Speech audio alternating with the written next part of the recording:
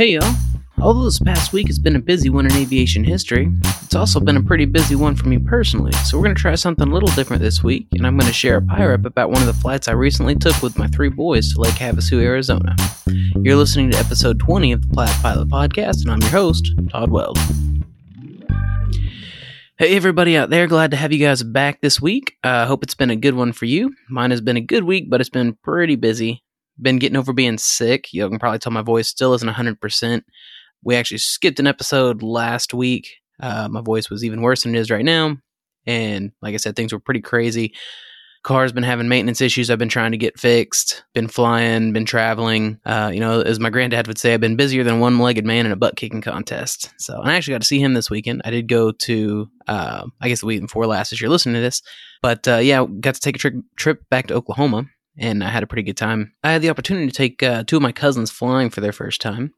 And one of them is in an aviation program at their high school. They're brothers. So when I found that out, I had to see if they would want to go up. And of course, I had to make sure their mom was okay with that whole idea.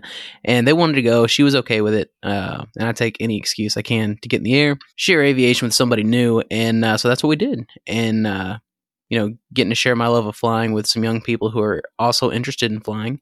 It was a really cool thing for me. So my kids are still kind of young. So this was really the first time that I had the opportunity to take somebody up who was kind of in that, critical point of their life where they could start making potential career decisions and trying to, point their life in a specific direction for what they want to do as a career. And I don't know if either of them are, wanting really to pursue flight training or not for fun or as a career or anything. But I think they both had a good time, and I know I really did. So it was just a really cool thing, getting to share that experience with them and letting them take the controls a little bit, and it was a good time. Got to land at OU, the University of Oklahoma. They have their own airport. They have an aviation program there, so it makes sense that they would have an airport to conduct all that flight training activity. And the fuel pump out in Goldsby, Oklahoma is this town that I fly out of when I go back home, and the fuel pump was actually broken at Goldsby. And so I had to hop over to OU to get gas in the airplane. And it's a pretty close hop. It's within 10 nautical miles, maybe even 5. It's basically you take off, and as soon as you're 400 AGL, you really need to turn on that crosswind leg to avoid flying into that class Delta there at OU. So they're pretty close airports. But I got to add that airport. I'd seen it obviously from flying there before, but it was the first time that I actually landed there. Got to add a new one to the logbook, so that's always fun. And then, of course, sharing a flight with my cousins was a pretty cool time as well. I do want to give a huge shout out to Smith Aviation Services out there in Goldsby. I've flown with them before. They've had a really rough go of things the last 6 months or so. This spring, they lost a few of their planes to tornadoes. It's Oklahoma. They get tornadoes in the spring pretty regular, but they had one that actually hit the airport, and they lost some planes to that whole situation. And then a few weeks ago, somebody came onto the airfield and stripped out a bunch of the avionics from their aircraft that, thieves thinking they need the avionics more than people who own them. And so I think all of their airplanes were actually stripped of their avionics. So put them in a really bad position. Luckily, there were some people who were able to work with them. I don't know if they were companies or individuals, or it could be a mix of the two. I'm not really sure. But they were able to get some loaner avionics installed in the airplane, so they're operational again. But they have had their hands absolutely full. But it's been great to work with them in spite of all that craziness. I don't have a whole lot of time when I go back home. Usually I'm doing kind of like a long weekend type thing, and they just make it super easy to get on the schedule and all that kind of stuff. So I really do appreciate it. Anytime anything's come up maintenance wise or anything like that, I've always been able to reach out to Mike as an instructor over there. He's the guy I work with most of the time, and he's always been great. You can shoot him a text, give him a call, whatever, and he makes sure that everything gets taken care of. So huge shout out to those guys over there. Love what they're doing, and I'm glad that I have a good place that I can go fly when I'm out of town. I don't know how many of our Oklahoma listeners out there are actually pilots or, looking to get into flight training or anything like that, or maybe non-Okie listeners who happen to find yourself in central Oklahoma looking to get into the air. But if you fall in any of those categories, absolutely, next time you're in central Oklahoma, give the folks over there a call and see if they can help you out. And they aren't a sponsor or anything. I doubt anybody associated with them even knows this podcast exists. But I'm just sharing because I've had nothing but positive experiences with them, and they deserve the shout out. Good group of folks over there. So all together this week, as I'm recording this, the week after probably, as you're listening to it, I put in like 8 or 10 hours of flying, and I haven't actually figured my logbook yet on account of all the running around I've been doing. Just trying to get caught up from my weekend in Oklahoma and that kind of thing. But, that 8 to 10 hours is not a crazy amount, but especially for me, it's a pretty solid week of flying. And I started the week out getting my night currency back. In the summer, it's a little harder to keep that up, but I've had several landings that were after the sun had gone down, but to count them towards night currency, they have to be an hour after sunset. So wasn't quite late enough to count as night landings. So I'd fallen out of the legal limits of night currency. Still felt comfortable and safe flying at night, but just to legally carry passengers at night, needed to get up there, knock out a couple landings. So was able to get that taken care of, get those 3 full stop night landings within the last 90 days to carry passengers and be legal. And then, so after I had knocked that out, the next day or two, I don't remember which it was, I actually took my youngest son up for his birthday, his 8th birthday. So he'd been wanting to go up and fly, been going back and forth on what he wanted to do for that birthday flight. And then finally settled on an evening flight, short evening flight, just me and him. And then, we'd fly as a family all together shortly thereafter. And so he's been up before and he's enjoyed flying, but this was the first time that he's had the opportunity to actually fly the airplane, take the controls a little bit. And of course, he can't reach the rudder pedals. He's only 8 and he can't really see over the panel. So a few challenges there to overcome, but between looking out the side window and keeping an eye on the instruments, he was able to do pretty good, keeping us straight and level. And so that was a really cool experience too, just letting him do that and experience that. I think he had a good time. We got to fly over the strip. Usually when you take off from North Las Vegas, if you want to get to the south end of the valley, they route you all the way around the long way. And this time they put us right over, just south of the strip, right over McCarran. It was pretty cool view. Got to see the new sphere that they lit up in the last month or two. Got to see it from the air all lit up. That was pretty cool. Then on Monday, the boys had the day off from school for parent-teacher conferences or something like that. Or maybe fall break. I'm not sure what the exact reasoning was that they had that day off, but they didn't have school. And I usually don't work on Mondays, so we took a flight down to Lake Havasu in Arizona. And last year, I think it was in like August or September, I took my middle son out, and we went out to Lake Havasu.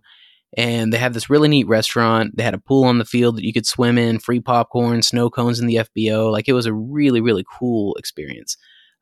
Just a really cool time.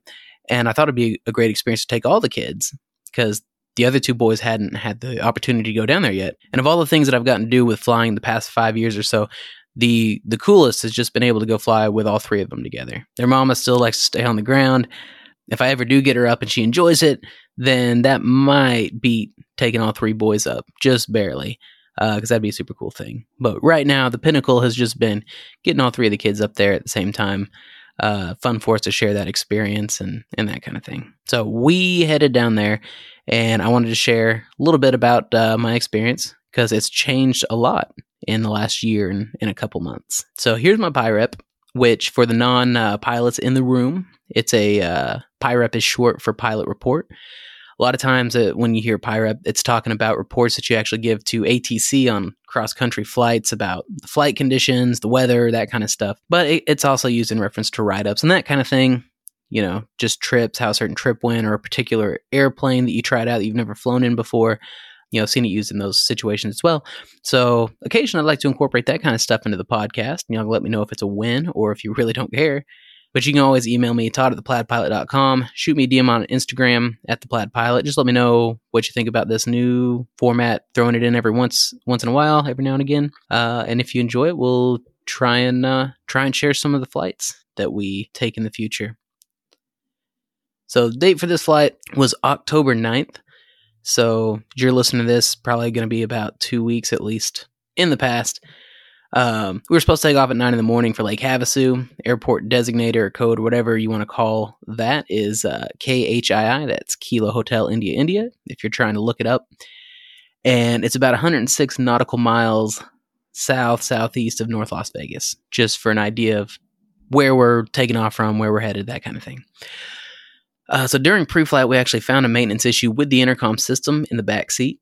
So we needed to get that addressed. I didn't want to take the kids up. It wouldn't have been, a deal breaker as far as legalities or even safety, really. But it was just one of those things that I would have felt better making sure that we had that open line of communication between me and the kids in the back seat, just in case they needed anything or started feeling sick or anything like that. Wanted to be able to talk to each other. So wasn't really sure what we were going to do. Luckily, was able to find one of the maintainers in the hangar, one of the aircraft technicians, and he was able to get it squared away good enough to get us through. So, and we were able to get in the air before 10 o'clock in the morning. So took off a little bit late, but not nothing too crazy. And it was a pretty smooth flight. We got lucky with ATC routing again. Been a good week for ATC routing, apparently. Usually, like I was telling you, they usually route you around the edge of the valley. If we were headed to Lake Havasu, normally they'd make you fly out. You'd fly north first, and then once you got a little ways north, they'd cut you back east and put you out over Nellis. And then usually you'd continue to fly past Nellis over the lake. And then, once you kind of got over Lake Mead, they'd turn you south towards your destination, assuming your destination is in the south. But we hadn't even made it as far east as Nellis yet. And they decided to turn us south. We got vectors, I think at one point it was 180, so heading directly south. And we basically just flew right east of McCarran, or Harry Reid, I guess they call it now. And I really like when they do that, because not only does it save you time and therefore some money, it's also safer. If you lose an engine over Las Vegas, there's a good chance that you're going to be able to glide into one of the airports. We have McCarran that has a handful of runways. You have Nellis, you have Henderson, Boulder City, North Las Vegas. There's just so many different places that you can land if you need to. Whereas if you lose an engine over the lake, there's a really good chance that you're going to have to put it down in the lake. There's a couple airfields right around the lake. I think there's a dirt field, Pierce Ferry, I believe is a dirt field. There's one or two others I can't remember the names of right now. That if you're in gliding distance of those, you'd probably be all right. Just put it down on there. But most of the terrain around, with the exception of those airfields, the terrain around the lake is pretty rough terrain. You got Valley of Fire over there and just a lot of stuff like that. So always great to get vectors over airfields in case of, worst case type scenario. But anyway, so I picked 9,500 feet for our altitude because we were on an easterly heading. Technically, we were headed mostly south, but our heading was between 0 and 179 degrees. So incorporate that flight training tidbit in there when you're heading, or your course, I guess. It's based on your course. Is on the eastern half of the compass, that 0 to 179. You're supposed to fly at odd thousands plus 500 feet. So that would be 3,500, 1,500 feet if you're flying somewhere super low, 1,500, 3,500, 5,500, so on. Pick 9,500. And the flight was pretty uneventful. Once we got out away from the Vegas Valley, we headed straight for Lake Mojave on the Colorado River, and we basically just followed the Colorado River down the rest of the way to Lake Havasu. And it had been a while since I'd done any instrument flying. This wasn't instrument conditions by any stretch of the imagination, but even shot and approach, that kind of thing. So decided to go ahead and plug in the RNAV approach, GPS approach, into Lake Havasu. And, obviously I wasn't under the hood or anything because didn't have a safety pilot. And you got to have a safety pilot in the right seat if you're going to be going under the hood so you can't see anything outside. You still got to scan for traffic and all that kind of stuff.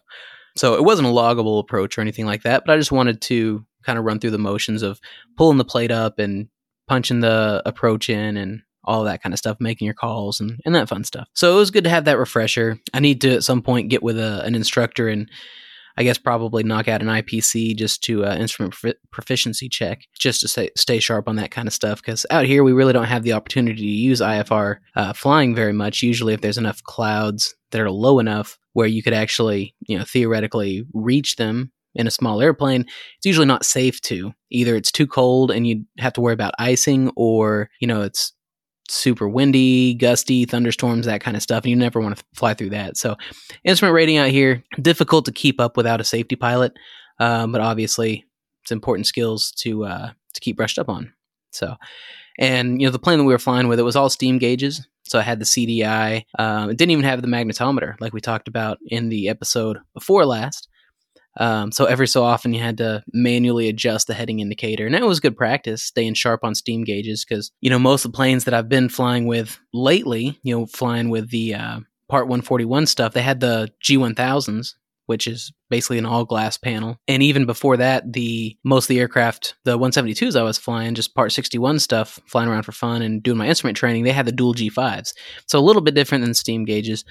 So it's always good to mix it up, not get too used to one configuration or type of instruments, and stay sharp on as many systems as kind of you have access to. Now, it did get a little bumpy on final, coming over the mountains there off the approach end of that runway is runway 14 down at Havasu, landing to the south. But the winds were calm. The landing was uneventful. Like I said, just got a little bit bumpy coming over those mountains there off the approach end. And, calm and uneventful is really what you're looking for when you're trying to land an airplane. So it was warm. It was, I think when we landed there, it was 90 degrees or a little bit north of that. And we called up Desert Skies on the radio. We taxi in. They actually, once you get off the runway, they have a sign that tells you the frequencies for the different FBOs and who you're trying to talk to and that kind of thing. And some places your FBOs will have a frequency that you can talk to them on. Some of them won't.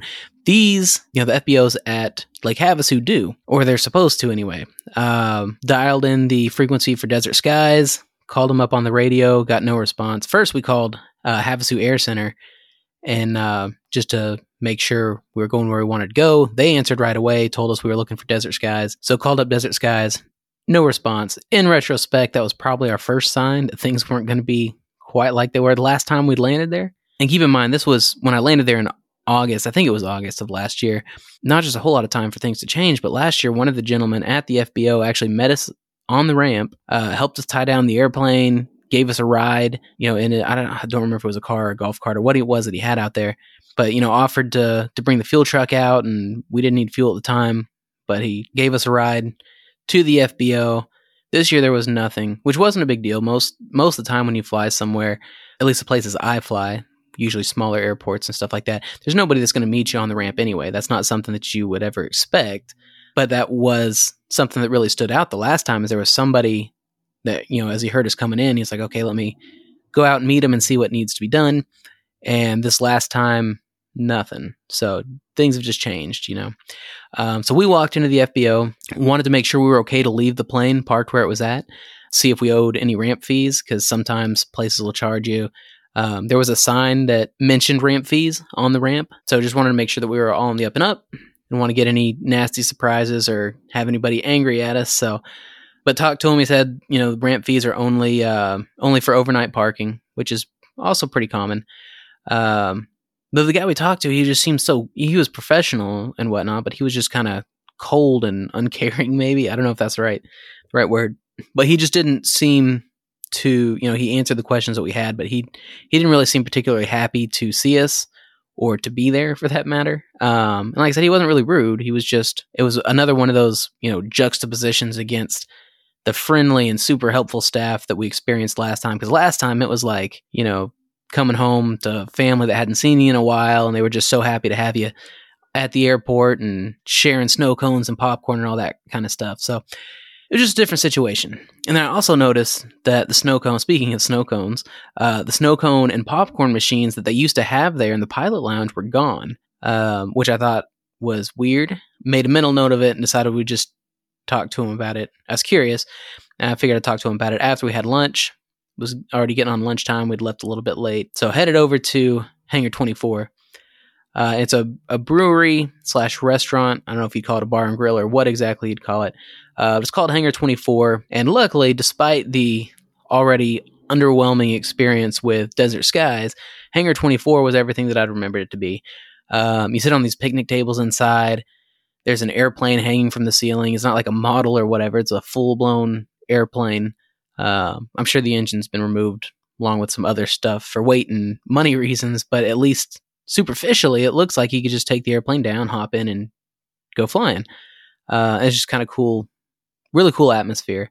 For people that have a designated driver or designated flyer, they have a whole bunch of craft beers, and all the handles on the taps are propeller blades. So it's just, it's a really cool atmosphere, really cool experience. And they have the stage in the dining area, which I assume they use for live music. I've never been there. I've only been there as the second time. And I've never seen anybody performing, but it looks like it's set up to have live music, maybe in the evenings or something. And they also have this program there that I thought was kind of neat. You can buy service members meals. So I think it's $10, which is actually less than most of the meals there cost.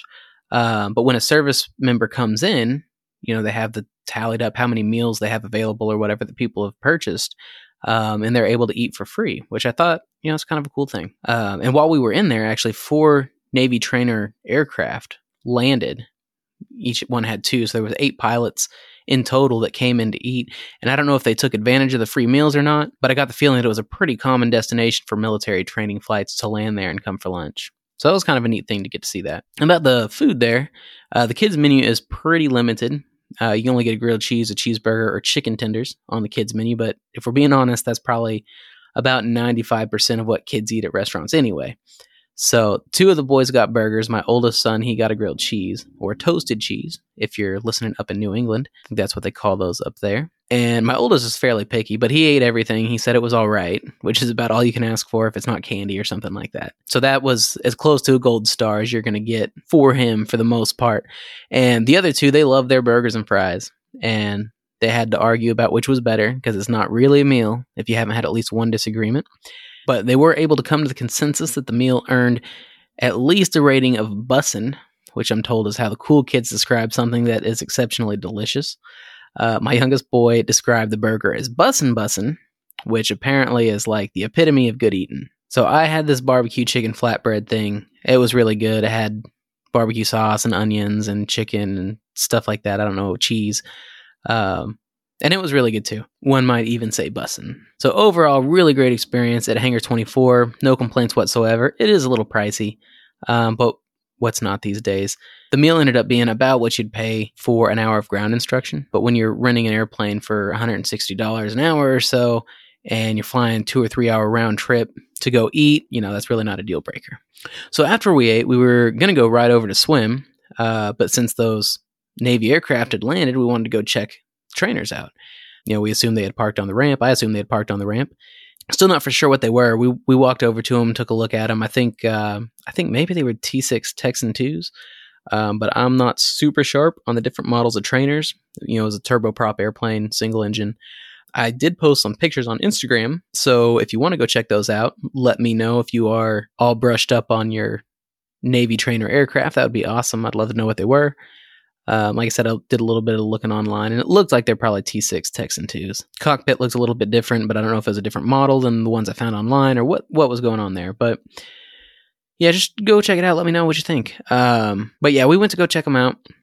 Wanted to see them close up. It was kind of neat. It's always fun. You go to new airports, especially smaller airports that are not necessarily the middle of nowhere, but they're just away from the major city areas. It's fun to see airplanes that you didn't think that you'd find there. So went and checked out the airplanes, got a couple pictures. They were taking on gas. We talked to the fuel truck guy there for a minute. Then we headed back to the FBO. And the way it's set up, you enter through the front, and then down through the main hallway, there's a back door that puts you out by the pool area. So we started out that way, like we did the last time. And as we're making our way back there, this woman in one of the offices, I can't tell where she's even at, hadn't seen her or talked with her earlier that day. You just hear this woman's voice shout from one of the offices, exits the other way. And it wasn't like, hey, how are you guys doing? Can I help you find anything? Nothing. It was just exits the other direction, get out. The get out was implied, but it was strongly implied. So I had to check a couple offices. I found the office that she was in. And so I want to talk to her for a second and see, maybe she didn't mean to come off that way. Anything like that. I don't know. And I was just going to let her know that we were headed to the pool, because at this point I thought that was still an option. And then she told me that because of new ownership or a new tenant in the building or something like that the pool was now a private pool, liability reasons, which makes sense. Liability reasons, they didn't want just transient traffic swimming in the pool. And she was still giving some pretty standoffish type vibes. So I didn't really dig into figuring out, what exactly the root of the issue was, because she made no questions about it. We weren't allowed in the pool. So I did ask her about the snow cone machine, and she told me it was broken. So on this one, I did decide to dig a little bit, because I figured, there's enough pilots, talk to pilots out here all the time who love to go out to Lake Havasu for the pool and the snow cones and the popcorn and just, that whole atmosphere of being a fun place to go to. Long flight in the summer, great to cool off before you fly back. And I figured there's enough pilots that have enjoyed that experience that we could easily, if it was a money issue, we'd easily be able to raise the money and have it repaired or buy a new one or whatever needed to be done. And then she told me that it wasn't wanted by, again, these new tenants or whoever it was, who have apparently dedicated their lives to making this the happiest place on earth. And I kind of, after talking to her about that, letting me know it wasn't wanted and all that kind of thing, I kind of got the feeling that when it supposedly broke, it was when they threw it away. Again, she's just very terse, unfriendly. The first guy that I had talked to, he at least still had that professionalism about him. This woman, I don't know who she was, but she didn't so much. She kind of just seemed like she hated her life, which is super unfortunate. And I hope she was just having a bad day, and I hope her day got better. But yeah, the whole place, it just felt off. The exact opposite of my experience just a little over a year ago. They did still have a chessboard in the pilot's lounge area and a couple brain teaser games. They have, a couple like horseshoe nails that are twisted. You got to untwist and that kind of thing. So we played with those for a little bit, called the fuel truck, waited for them to show up.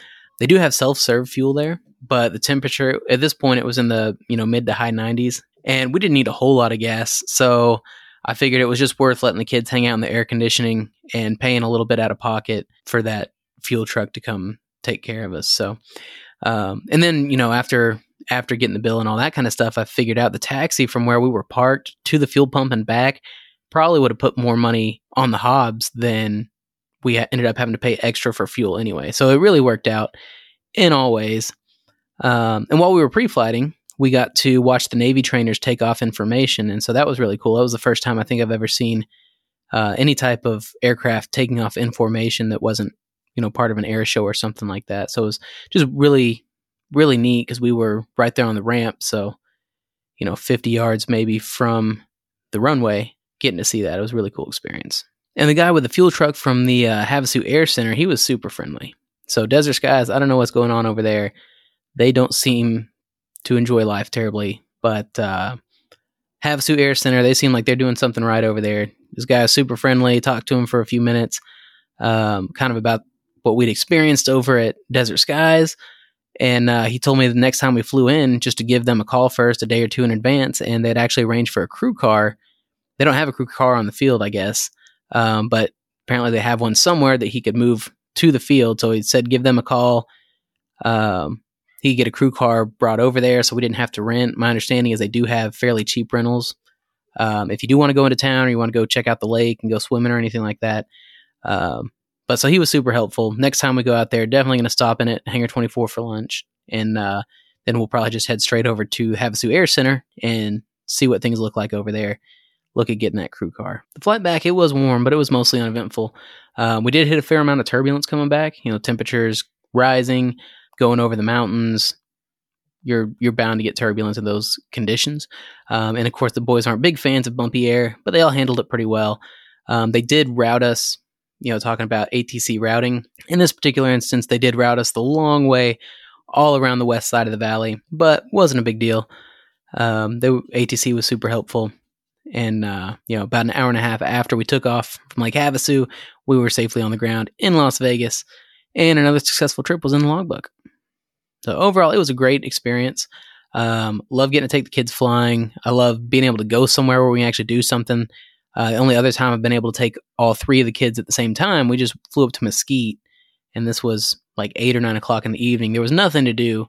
Nothing was open. We just, got out, looked at the stars for a minute, and hopped back in and took off. But so it was really fun when you can go somewhere and do something, get lunch, and maybe swim if there's a swimming pool. But that wasn't the case. I don't know what's going on over there at Desert Skies. I doubt if we'll be hanging out at that FBO anymore.